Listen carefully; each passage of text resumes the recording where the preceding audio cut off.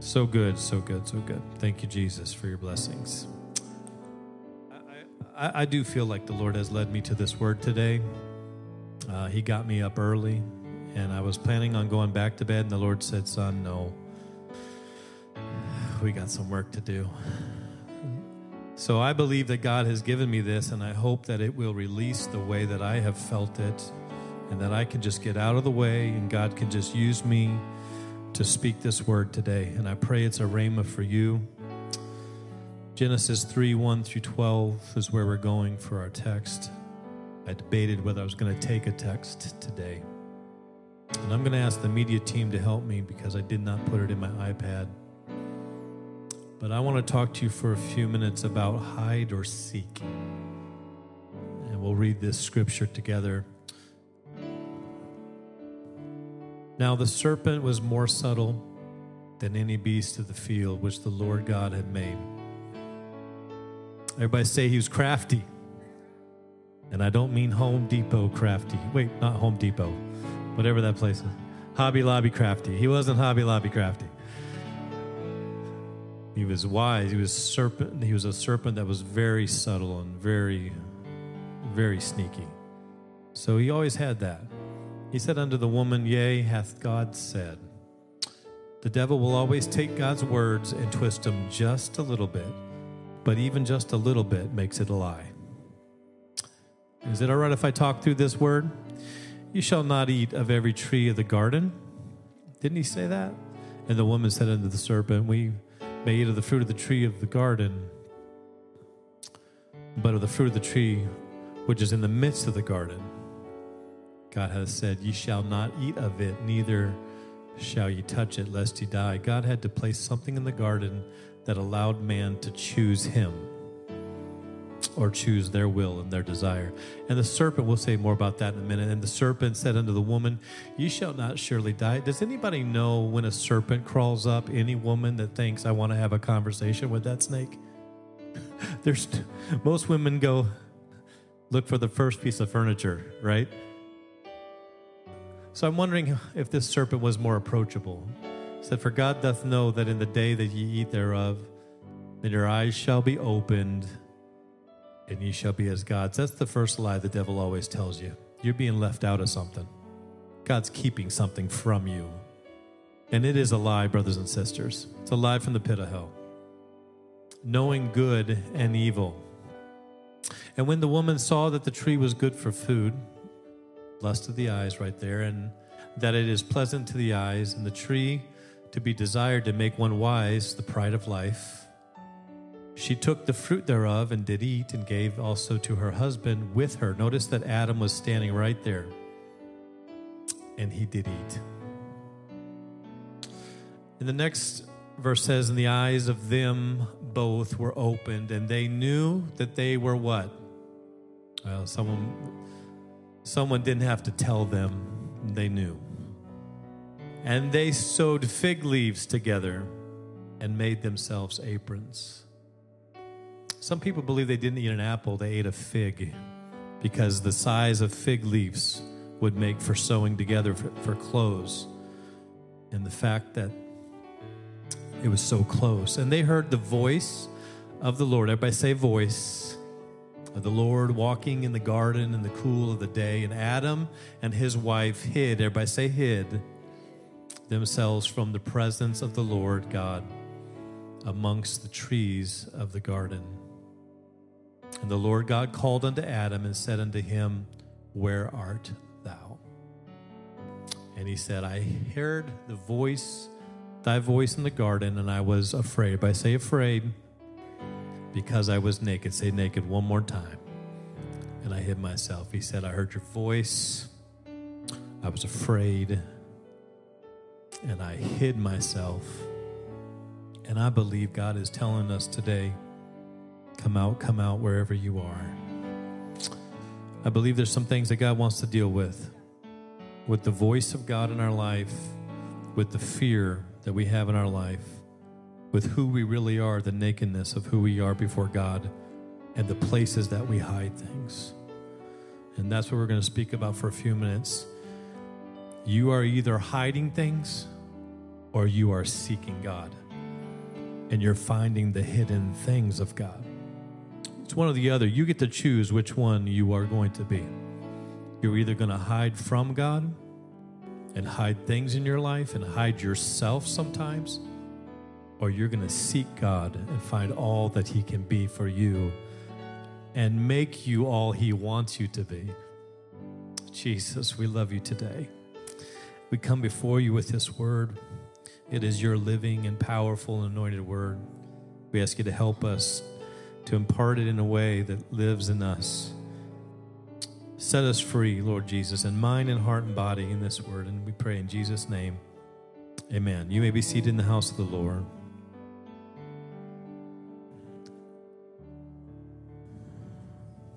How many know hide and go seek? How many played hide and go seek when you were a kid? Awesome. Hide and go seek was, well, for millennials here, I have to explain what hide and go seek is because you have devices with batteries and apps. But hide and go seek was the game for poor kids, okay? You would go outside, you would all get together, you would find a big tree, and someone would hide their face in the tree and begin to count as the others ran to hide. You'd go looking for a place where you could not be found. And whoever was the last person hiding was the person that won.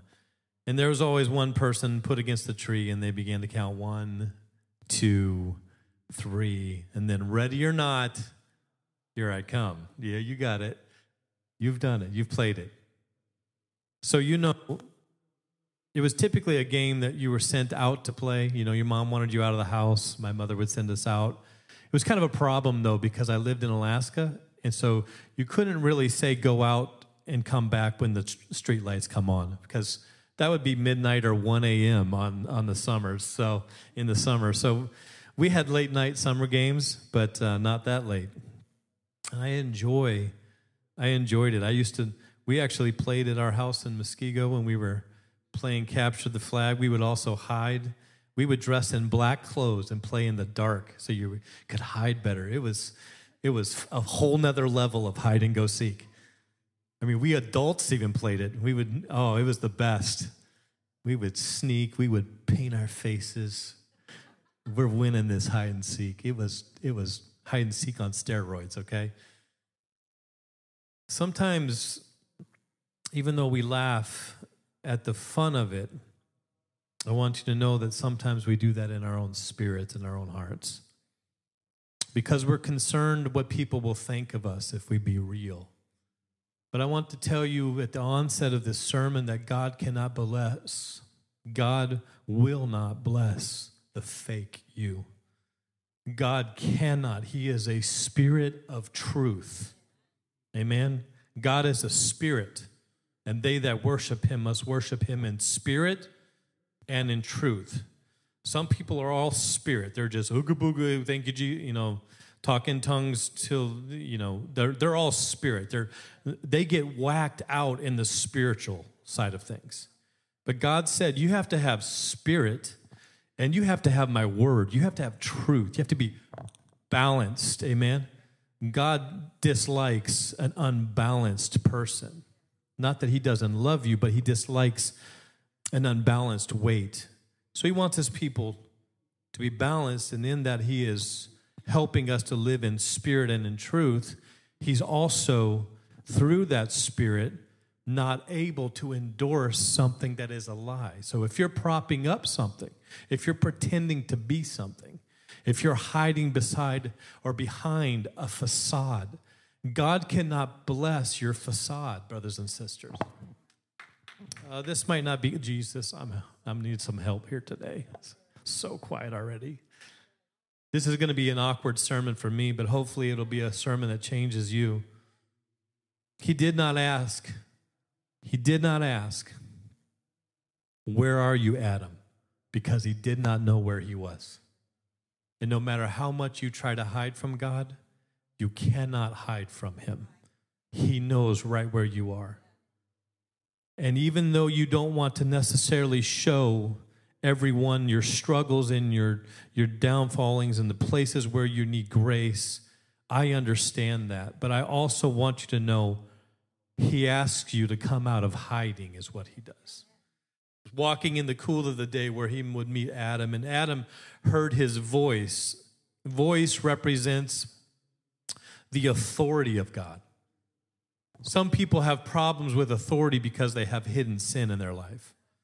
Some people have problems coming to church because they don't want to deal with the things they like to do in the dark. And the church is a bright light, amen? It's a city set on a hill. And when you come here, you feel God's light, and it lights up your life, and you get to see that there are things that you have to address and things you have to deal with, and there are spots and there's cleansing that he wants to do. And some people are uncomfortable with that because they want to keep the things they have hidden in the dark. Men love darkness because their deeds are evil, the scripture says. But we are children that walk in the light. We came out of darkness. But the devil would want nothing more than for you to hide things in the dark places of your life while trying to live as a Christian or as a man or woman of the light. He wants you to get all tied up and all bound up and all twisted up, trying to walk with God while having things in the closet. Amen. That is his desire. He wants to get your eyes looking at things you shouldn't, and your heart desiring things that shouldn't, and get the pride of life rising up in you where you want to climb the ladder of success and get bigger and better things. And he wants to work your life over to where you're so bound up, you're trying to live for God, but you can't because there's things in your life that you have hidden away. And so when they had hidden their sin by sewing together fig leaves, they were driven by fear. Fear is a very driving thing in our lives. We don't sometimes understand how much the voice of fear tries to speak to us, but I come against it in the name of Jesus right now. And I release faith in the name of Jesus over fear. Because when you're running, driven by fear, you do things that do not make sense. You will run after things that will not help you. You'll chase relationships that will not encourage you. You will get stuck in things that will get you down in the mire and get you pulled down in your mind and heart. And you will not have the fulfillment that that thing promised you because you ran to it because of the fears in your life. I want you to hear me today that the devil advertises things all the time. But when you get a hold or take root, let those things take root in your life, or you are in your desires, you give away to your desires, and you take a hold of that thing and you try it, I guarantee you every single time it is not what it has been advertised to be. I promise you the joy, the happiness, the peace, it's not there. It is only found in Christ Jesus. It is only found in seeking the Lord. Seek him while he may be found, the scripture says. If you ask, keep asking. If you knock, keep knocking. If you keep seeking, you will find. The scripture promises us that. Seek him with all your heart, and you will not fulfill the desires of the flesh, and your life will not be full of fears. It's so difficult to live two lives. A life with things of darkness and a life in the light. God does not want you to live that way. He wants you to be naked before him. And that's why he asked the question, Adam, where are you? I don't know this church boy you're pretending to be, Adam. I don't know this facade you've put up. I don't know what these leaves that you put together. It doesn't even make sense. You're running on fear. You've sewn together an apron of fig leaves. When you pulled them off the vine, they started dying. It's all going to disintegrate. Everything you try to cover yourself with will never hold up. You are meant to be covered by heaven. You are meant to be covered by the blood of the Lamb. That is the only thing. Eternal stuff is what was supposed to cover your life.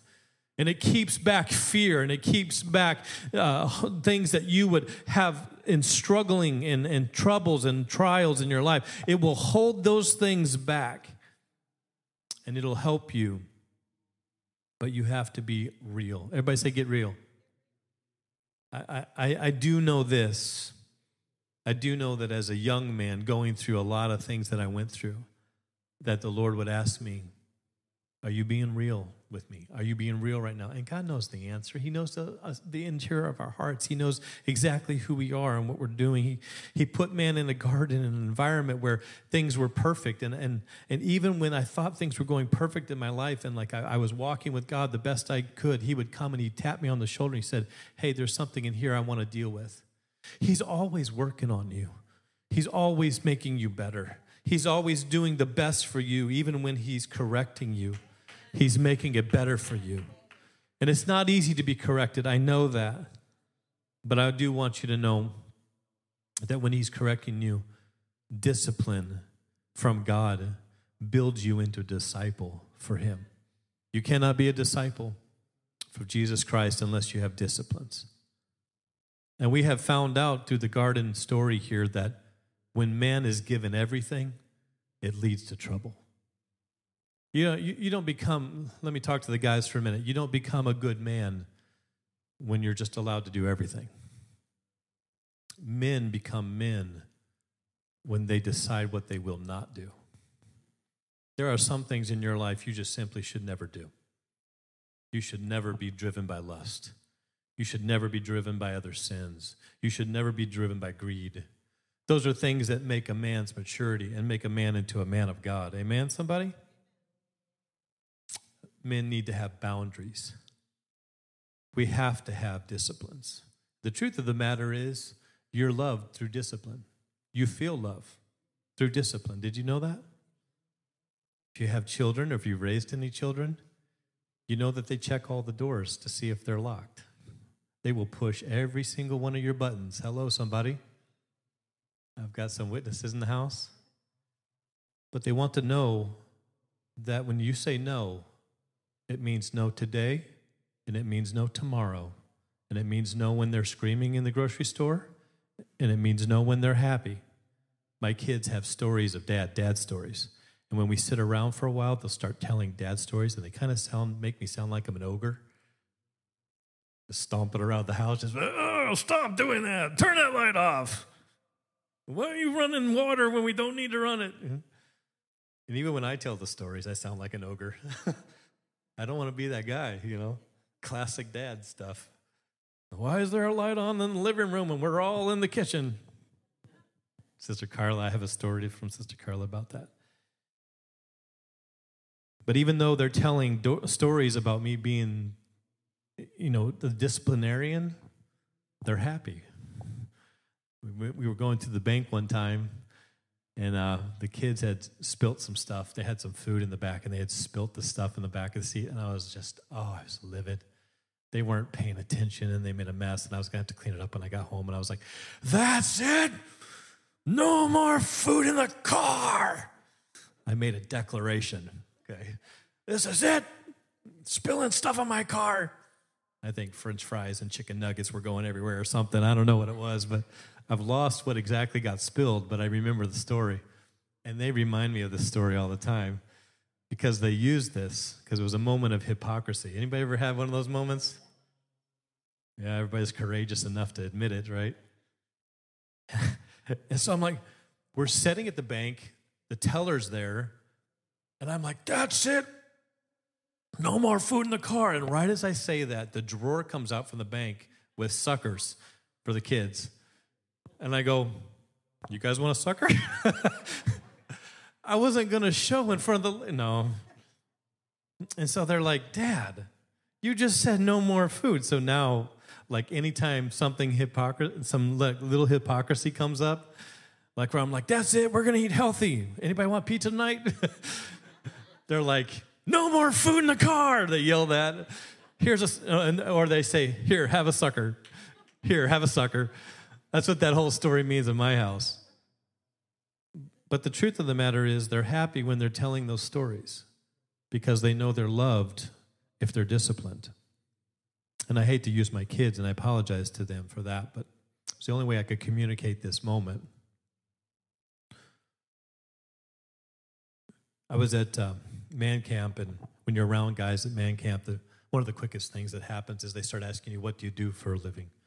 And the question comes at you different ways, like, hey, how do you pay for this?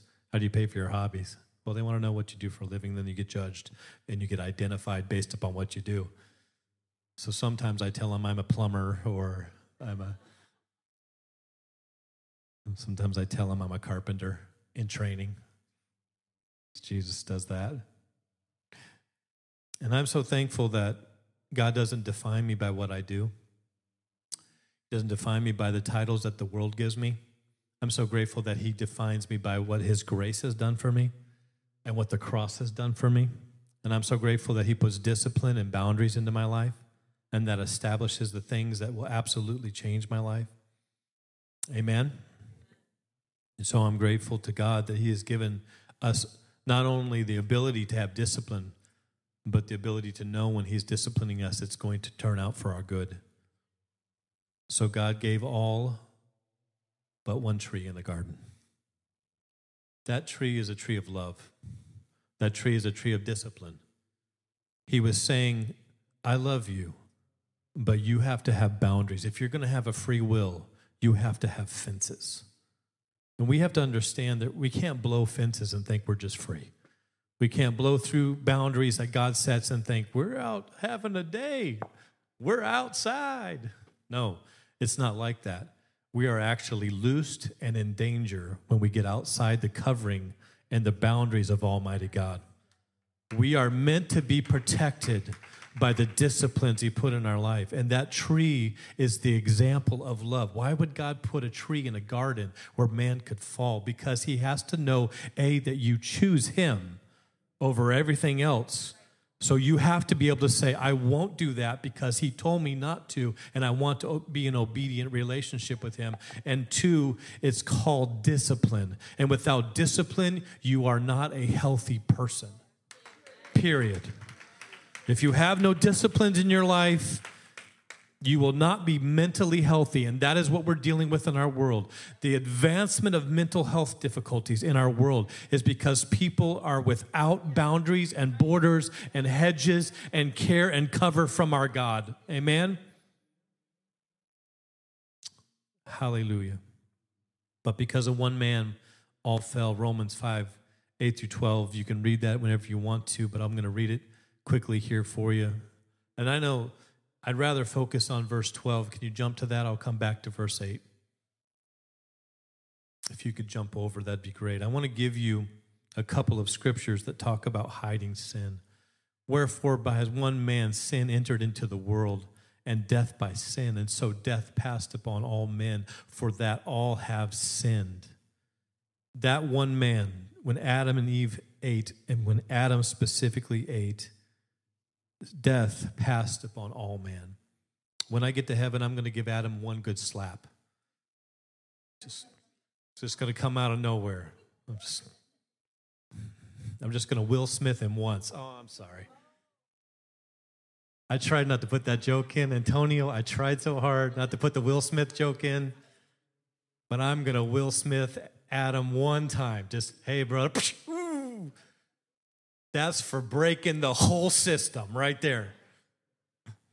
Now we got taxes, and we got sin and disease and toil and thorns and problems and arguments and pride and dissension and butting of heads and all of this difficulty because of one man. Sin was passed upon the whole world. But it's funny that we too, when we live a life that is so blessed, sometimes we have discontentment in our hearts. And they didn't want what God had given them. Whenever the serpent presented it, they felt they were left out. He said, you will be like gods. They didn't want the role that God had given them. Suddenly there was this offering of something greater, and they were dissatisfied with the beauty and the perfect and everything that was given to them, all of it except for the one tree. They could eat of any tree in the garden they want to. They could have done anything they wanted to. They could have laid and napped underneath any beautiful scenery. They could have ridden on dinosaurs or whatever they could have done in the garden. I don't know what it was, but when that serpent spoke to them, they realized realized and they got focused on the one thing that they couldn't do. And that's the thing the enemy does every single time. He'll take every single one of your blessings and he'll push it way off to the side and say, but look what you don't have. And he will get you focused and get your mind so caught up that you command all your strength and worry on the things you don't have instead of all of these manifold blessings that God has put in your life. I want to tell you that will lead you to the exact same situation. And while I make jokes about slapping Adam, God forgive me, because I would do the exact same thing, and I've done the exact same thing in my life where the enemy has spoke to me and has showed me things that are missing or not up to the snuff of everybody else or the filters that people put out there. And I say, well, why don't I have those things? Why am I getting older and I'm not this far yet? I want to tell you that's a lie from the enemy. God knows right where you are, and he knows how to give you everything that's been lost, and he knows how to take you every place he wants you to be. He's a restorer of the cankerworm and the palmer worm, and he gives back everything that's lost. God is able to give you everything that you need, and I want you to know that when you get focused on the wrong things, it's the path that leads to sin, brothers and sisters. It's funny how the devil will hide all the blessings so that you'll get sin in your life and have to hide them from God. Proverbs 28:13 said, if you hide your sins, you will not succeed. If you confess and reject them, you will receive mercy. Thank God he's merciful when we confess our sins to him.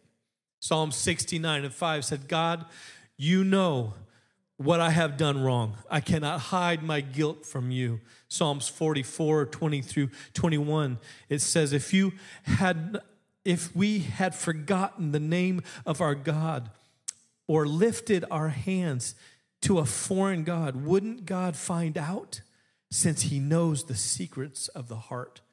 Psalms 90:8 says, you have set our wrongdoing before you, our secret sins in the light of your face.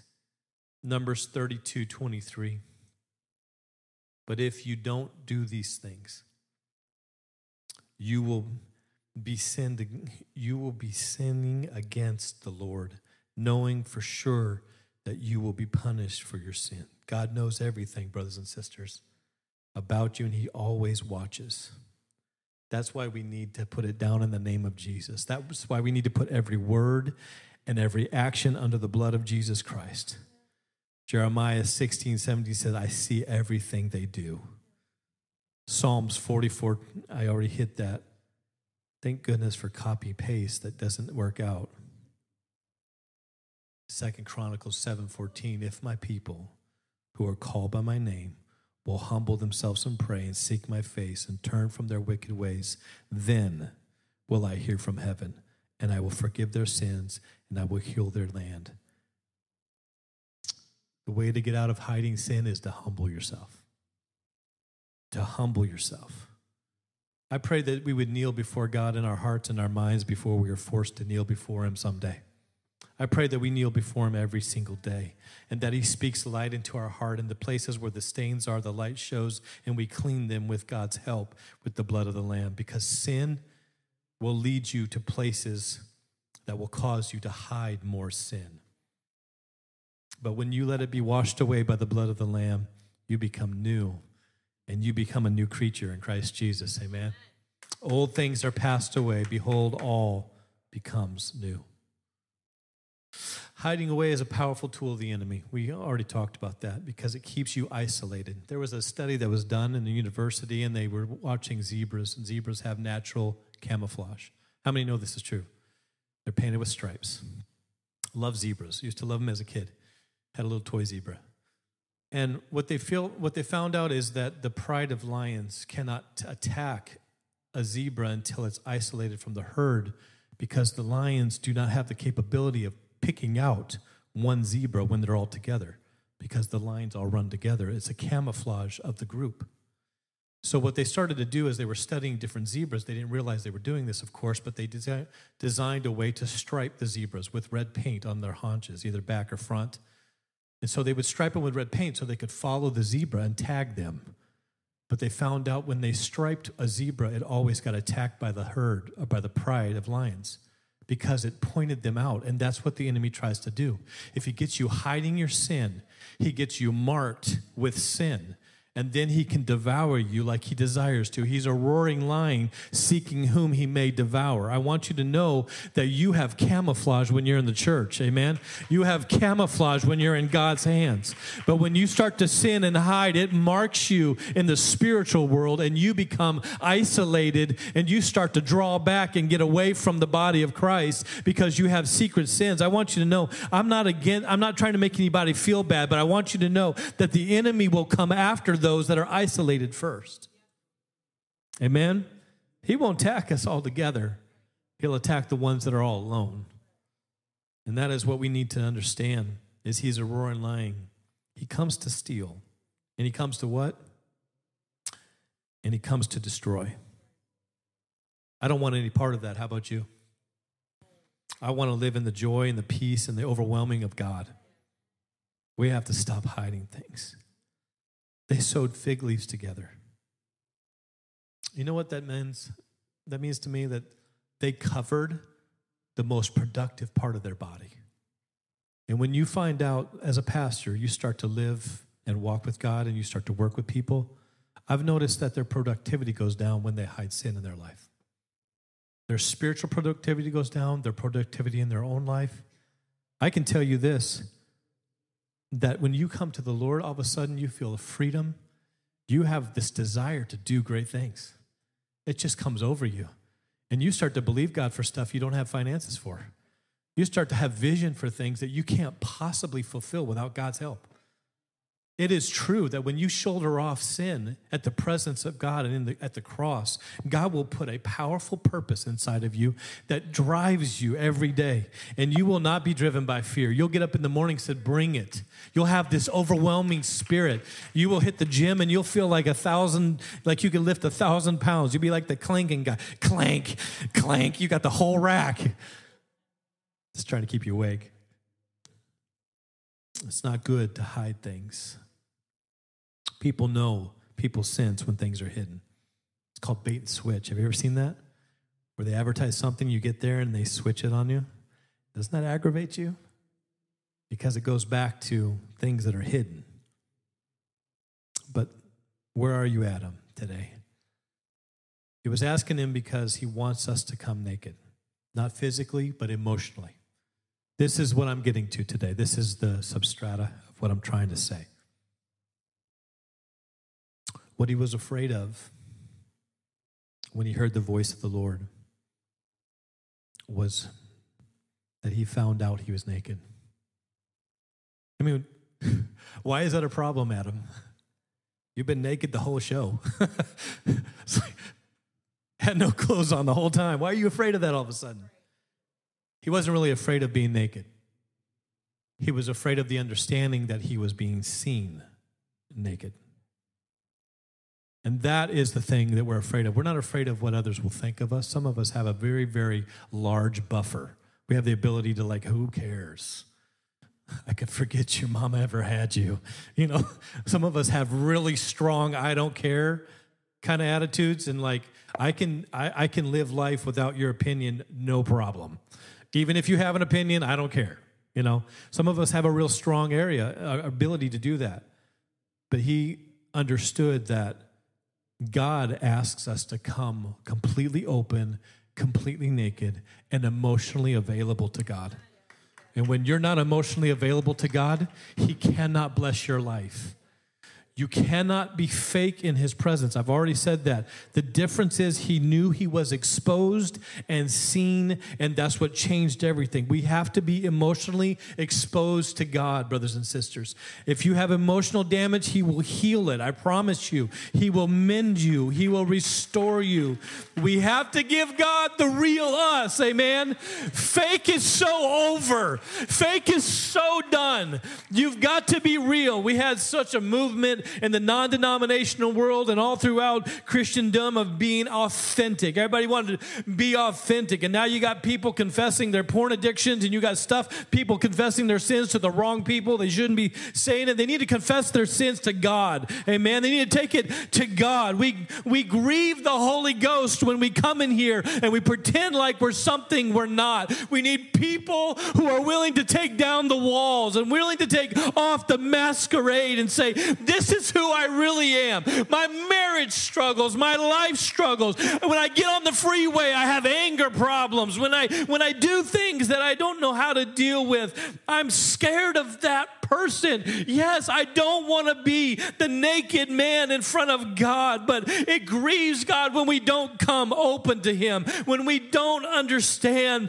that He wants the scared you. He wants the you that feels like you're not enough. He wants the you that feels like if they really know me, they won't love me. He wants the one that sits inside of you that says, I can't impress them if I don't do it on the outside. He wants the one inside of you that says, what will they think of me if they know who I really am? He wants the one that says, if they only knew where I've been and what I've done, they would think completely different of me for the rest of my life. And so many have hidden so much that they don't have a place to go with it. They don't know the power of the cross. They don't know the beauty that Jesus took his sin, all of our sin, to the cross. And he played hide and seek once and for all. See, it's all about a tree. Adam hid his face in the tree, and God came looking for him. But Jesus comes seeking us because he wants us. Even with all the things we've hid, Jesus wants us. He loves us. No matter what is keeping you, no matter what's hidden in your life, God wants you. So no matter what you've hidden, God becomes the seeker after you by sending a son, dying on a cross, and giving his life for you. I'm thankful for that, because there's people that were high last night because of the things they're hiding.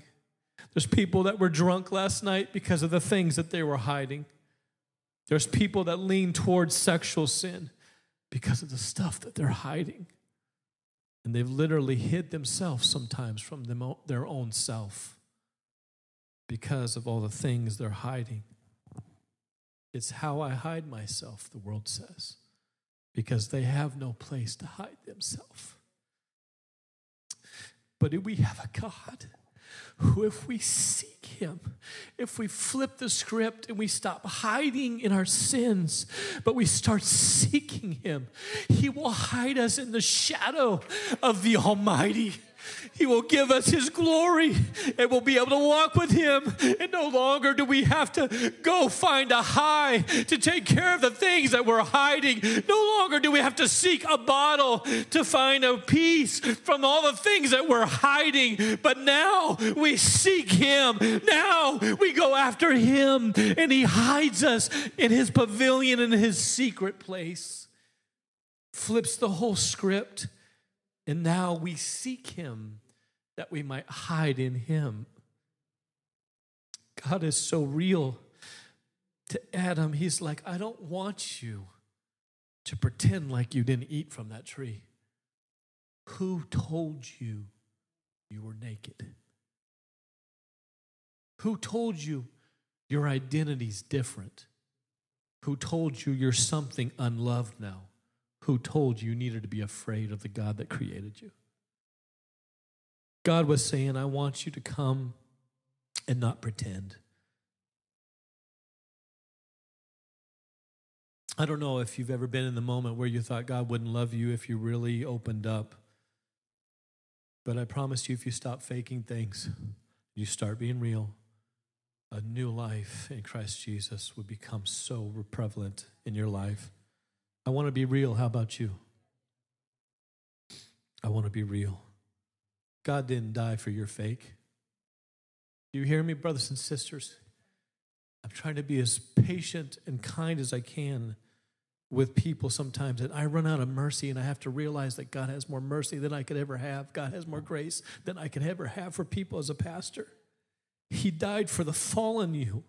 God can handle it. He already did on the cross. Do you understand that? But God commended his love toward us, not when we were holy, not when we were cleaned up, not when we had the tie on Sunday, but he commended his love for us that while we were yet sinners, Christ died for us.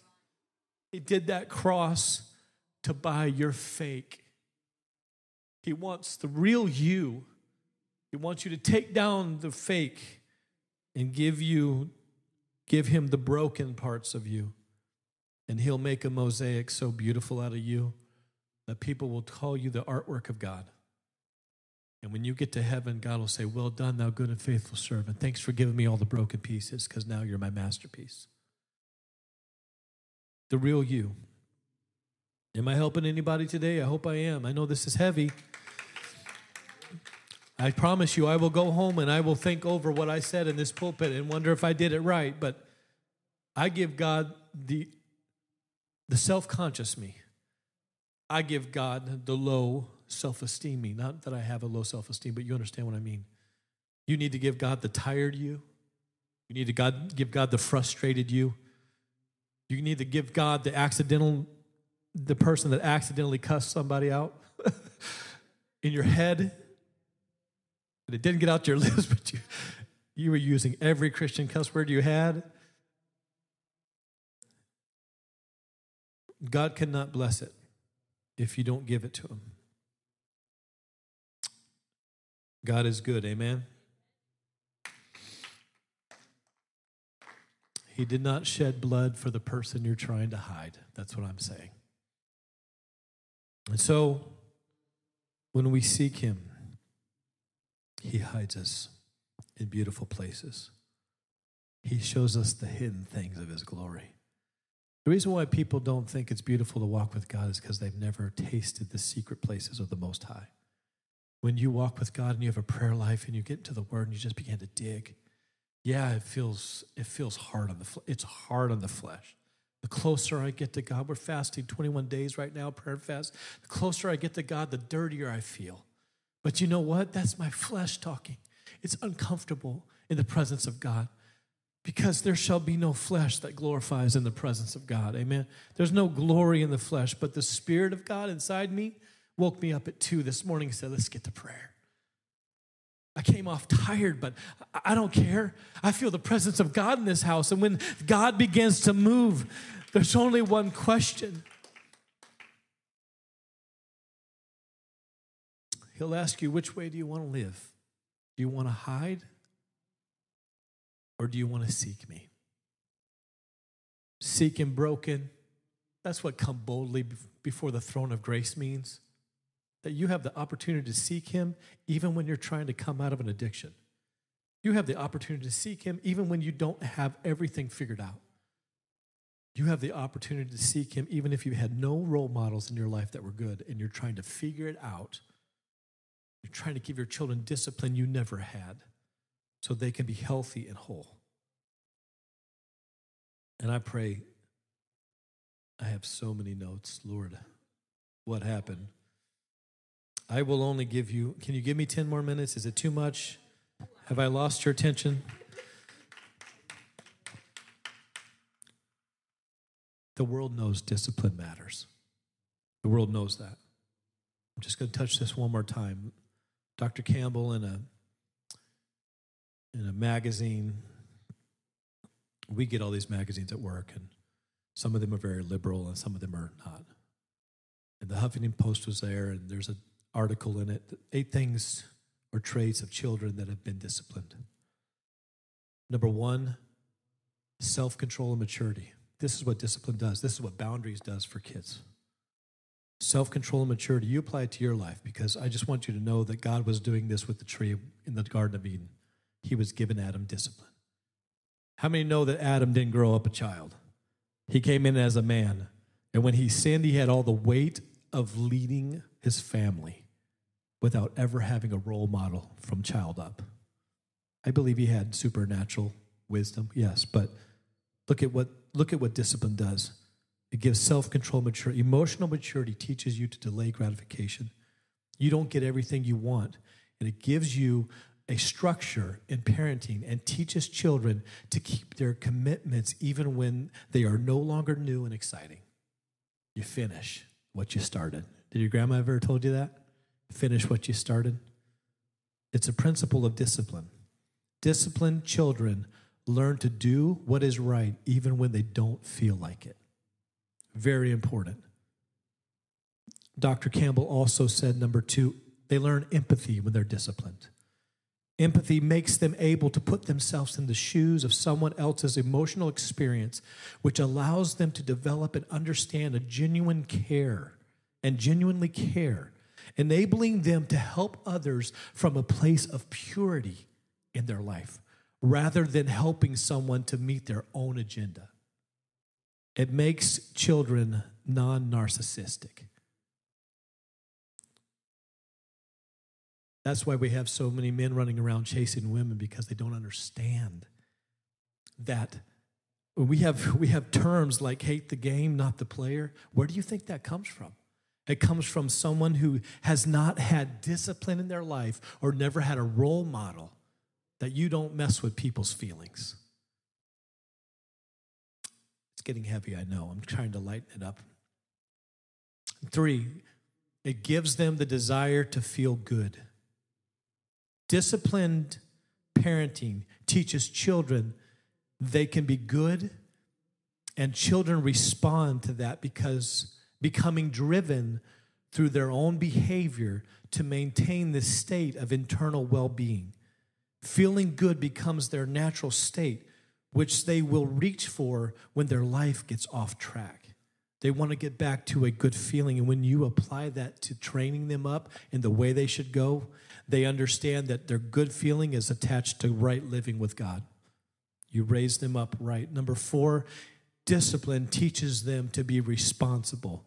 Discipline teaches children to be motivated from within, to help around the house, the school, and the world at large, because they see the value of contributing to the whole rather than just thinking of their own needs.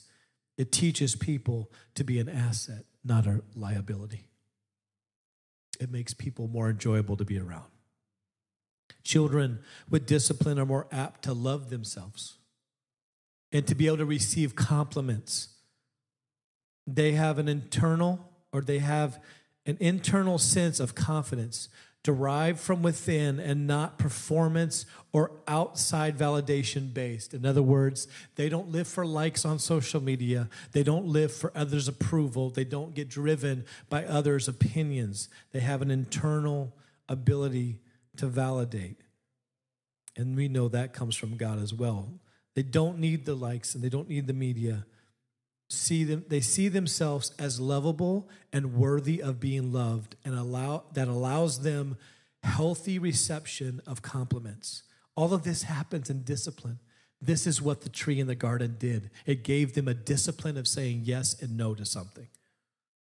You would think that the more you babied your children, the more oh, you're so cute. Little boo-boo, come here. You get easy claps from mama sometimes. And daddy is a whole lot more disciplinary sometimes. But the reason why there's 2 different personalities in the home, and the reason why it's important for dads to stretch their children to do good and to make them perform and make them try hard, is because when you're stretched, you learn how to be a better person. And that is what the masculine role does. But instead, the more you discipline, instead of babying them, the more you discipline and set boundaries, the more they see themselves as worthy of love. Did you know discipline does that for your children? It makes them feel worthy of love. If you never discipline them, you could pour all the love on them you want to. It's just a black hole. But if you discipline them and you love them with everything. When they come in the room, you light up. When they're younger, you just, like a dog seeing their loved ones come home, you just let your body show it. Just get excited and wag everything.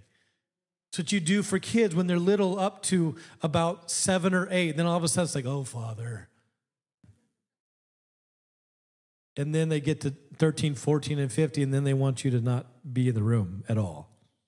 But when they're little, you not only discipline them, but you love them. It's a balance. Number 6, it teaches them accountability. Disciplining children or having disciplined children are more likely to own up to their own mistakes and are more likely to make good choices because they desire to feel good. Ownership is not seen as shameful. Everybody say shameful. That's what the world teaches you. When you do something wrong, shame. But that's not what God teaches. He says you put discipline in place because it allows them to own up to the things that they've done wrong, but rather, instead of shamefulness, but rather as an opportunity to practice good character. When they make a mistake, they own up to it because they realize it's an opportunity and it builds good character in them. It makes responsible children are taught that being wrong in life is okay and a part of the process of getting life right. Is this okay? Oh, this is so heavy today. They respect authority. When you have discipline in their life, they respect authority. So they won't be all up in the face of the principal. They won't be cussing out their teacher. They won't be yelling at the cop when he pulls them over. Amen. They have a respect for authority because their first experience with authority was healthy authority in the home. Amen, somebody. I know I'm being a little bit dated right now, but we were taught, yes, ma'am, yes, sir. And when you wanted something else, you said, may I have another cookie, please? You were taught to be respectful. Number 8, disciplined children are more happy. They are pleasant to be around, and they have an easier time making and sustaining relationships. They are liked by all age groups around them and tend to be the kids other parents wish their kids could be. This is all done by discipline, not by just lavishing love and never putting up fences. You've got to protect your children. When they blow a fence, they might think they're free, but they're unprotected. You've got to pull them back in and help them mend the fence and say, look, this is here not only to keep things out, but to keep you in. This is protection for you. It's a blessing. It's a blessing for you because it keeps the dangers out. All of that comes from discipline. It's not hard for us to see how an almighty God properly disciplines his children. I just want to pause for a minute and say, what a good Father we have. What a great, great Father we have. That he would put a tree in a garden, and the tree was in the garden, and even though they fell from a tree, Jesus rose on a tree. And he died for all of our sins. So he's calling us today. If I could just say time out, he's calling every one of us back to that hide and go seek moment at the tree, where you lay all of your sins down and everything that you're hiding, because he says, I came seeking you. He came to seek and to save that which was lost. What was lost? Discipline and relationship with him. I wonder if we can flip this over today and not have hide or seek as we choose it, but we have seek him and find him. I want to get real in his presence. How about you? There's so many things here that I'm going to skip over. I'm going to abbreviate. But I would tell you this, that you can seek him in his word. Just saw a study that said only about 3% of Christians read their Bible. This is Christians from Barna Institute. They only said about 3% of Christians that say they're Christian read their Bible throughout the week. Did you know that if you seek him in his word, you will find him? We are called to seek first the kingdom of God. And if you look in his word, you will find truths from his word. Scripture actually tells us something beautiful in Psalms 119 and 30. It says, the unfolding of your words gives light. It gives understanding to the simple. And I pray today that as we end this sermon, that when we seek God, we see God's face. When we seek God, we don't look for his blessings, but we look for the one who sends the blessings. All throughout Scripture it says, who will seek my face? Seeking his face means that you lay before God, that you put everything aside and just focus on him. That you're not coming to God for what he gives you, but you're coming to God for face-to-face relationship.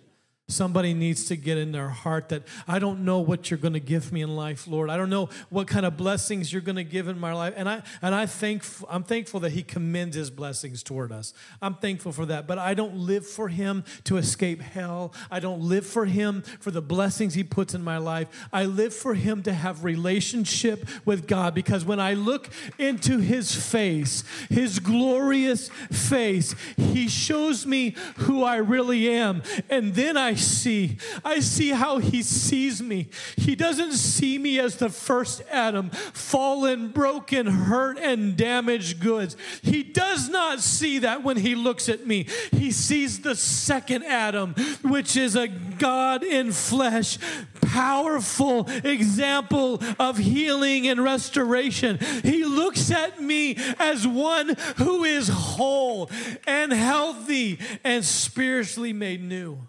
Amen. You would just stand with me.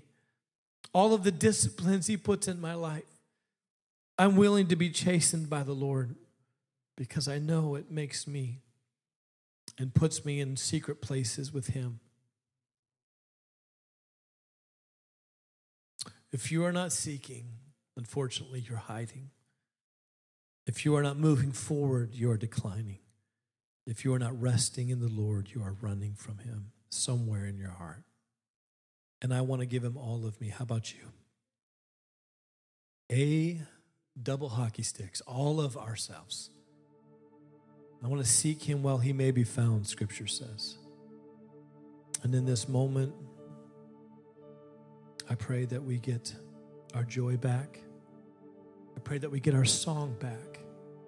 I pray that we get our worship back. Because when you're hiding things, you're busy holding it back from everybody else. But when you let it all go, you're freed up to worship the Lord. Brian was a young man. He had friends, and his brother was mentally challenged. His brother always went everywhere with him when he was a little boy. They did everything together, rode around on the bike together. But as he got older, his friends didn't want his little brother around. He was a problem. And Brian used to hear his brother singing at night. As they were going to bed, he loved to sing. Simple, simple mind. But he loved Jesus. He would sing songs as they went to bed. But one day, Brian, just in a moment, everybody was giving him, it was a bunch of peer pressure, and they were like, let's go. And he turned to his brother and said, why do you always follow me? I don't even like it when you're with me. And it hurt his challenged brother. And from that point on, he never sang. He lost his song. Now, some people call others a problem. Some people say that there's things that are in my life that are a problem. I want you to know, whatever you have said and whatever you have done, God can repair it. Brian was in college. He did not know that his brother stopped singing at night because he went off to college shortly after the problem happened. And he was at the university and he was going to graduate. His father got a bad report from the doctor and he came home. He was sleeping that night and he didn't hear his brother singing like he was expecting. Sleeping in his old bed back at his home. He asked Mom, he said, Mom, why doesn't Eric sing anymore? She said, something happened about 4 years ago. We don't know what it was. But Eric lost his song. No, anger is not a primary emotion. You're hurt first, and you show anger second. And some people might call you a hothead, but really you're a hurt head. You're damaged because of something someone said, something somebody did. And you're manifesting anger in life, and you may be lashing out because hurt people hurt other people. And he realized he'd been impatient and he'd been unkind. And that night he walked up to Eric's room as they were getting ready for bed, and he said, I'm so sorry. I know it was me. I know what happened. I know what I did. And I'm so very sorry. And his brother Eric, who only had about a 13-year-old mentality, began to cry. And they hugged. And they enjoyed each other's company. And then Brian went down to bed as he's laying in his bed. Almost 4.5 years later, he hears Eric singing songs to Jesus. Because the hurt had healed. What was hidden in Eric's life was brought to the surface, and it was given back. He was given back health again. Even at his young mental state, he knew what it was like to have something hidden that hurt.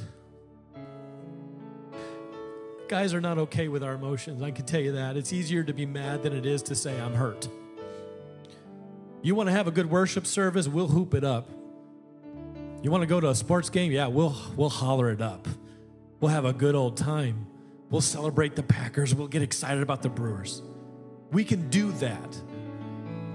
But some of us are really, really bad at showing our hurts. And so almost every time I'm in this pulpit, God calls us to a hospital moment, a restoration moment, because that's what this house is. It's a restoration house. And if you've lost your song, and you've lost your joy, and you've been sitting in bed wondering, why is life just cycling on me? Why can't I find the beauty of walking with God again? There's a hidden hurt somewhere in your life, and only God can take care of it. They may never say they're sorry. You don't even know if they even will recognize what happened, but you can take it to Jesus. And when you seek him and you lay it down, you say, Lord, I don't even know what this hurt means. I don't know what's happening. All of a sudden, you'll find a song of worship again. You'll find a joy in your heart again. You'll be living for God on another level again. You'll feel like God has changed something in you. You may not even know what the hurt was, but you will be new. Little Eric didn't know what it was. Just something wounded his spirit, and he lost his song. I'm here to preach to somebody today that you can get it all back. One trip to the cross, you can get it all back. One altar call, one moment of responding to the word, you can get it all back. And I believe it can happen today. In Jesus' name, Lord, everybody in this room, including myself, I'm part of this today. We have a tendency to hide. We have a tendency to not show the things that hurt us. And I'm praying that this altar call today brings people who are ready for change. I believe this is their day. This is their hour. We've preached long, but we've preached the word. And I pray it has its work in somebody's heart. This altar's open if you want to come. I wonder if you wouldn't bow your knee and say, Jesus, whatever it is, I don't know where it's at, but I want you to take it out of my life. I don't know where I stored it, but I put it away, and I can tell that my behavior is different because I'm hiding something somewhere, and I want it gone. Would you cover me under your blood again? Would you remember, Lord Jesus, the baptism in my life, and would you wash me new? Somebody needs to let go of that title they call you the hothead. No, it's just hurt. It's just hurt. That's all it was just hurt. And you haven't been able to see life like you wanted to lately. You haven't been able to rejoice in others' victories. You haven't been able to celebrate even your own. You've felt like maybe something's hiding somewhere. Release it in the presence of the Lord right now. In the name of Jesus. Begin to sing on your bed one more time. Begin to rejoice in the Lord one more time. Begin to celebrate the secret place where you can let things go where you can reach for him. And the more you seek him, the more you're going to find him. Today, in the presence of the Lord, this altar's open. If you'd step out, I promise God will meet you here. Let's respond. Come down today and pray somewhere in this altar area. I will join you. We'll pray together. Let's seek him today.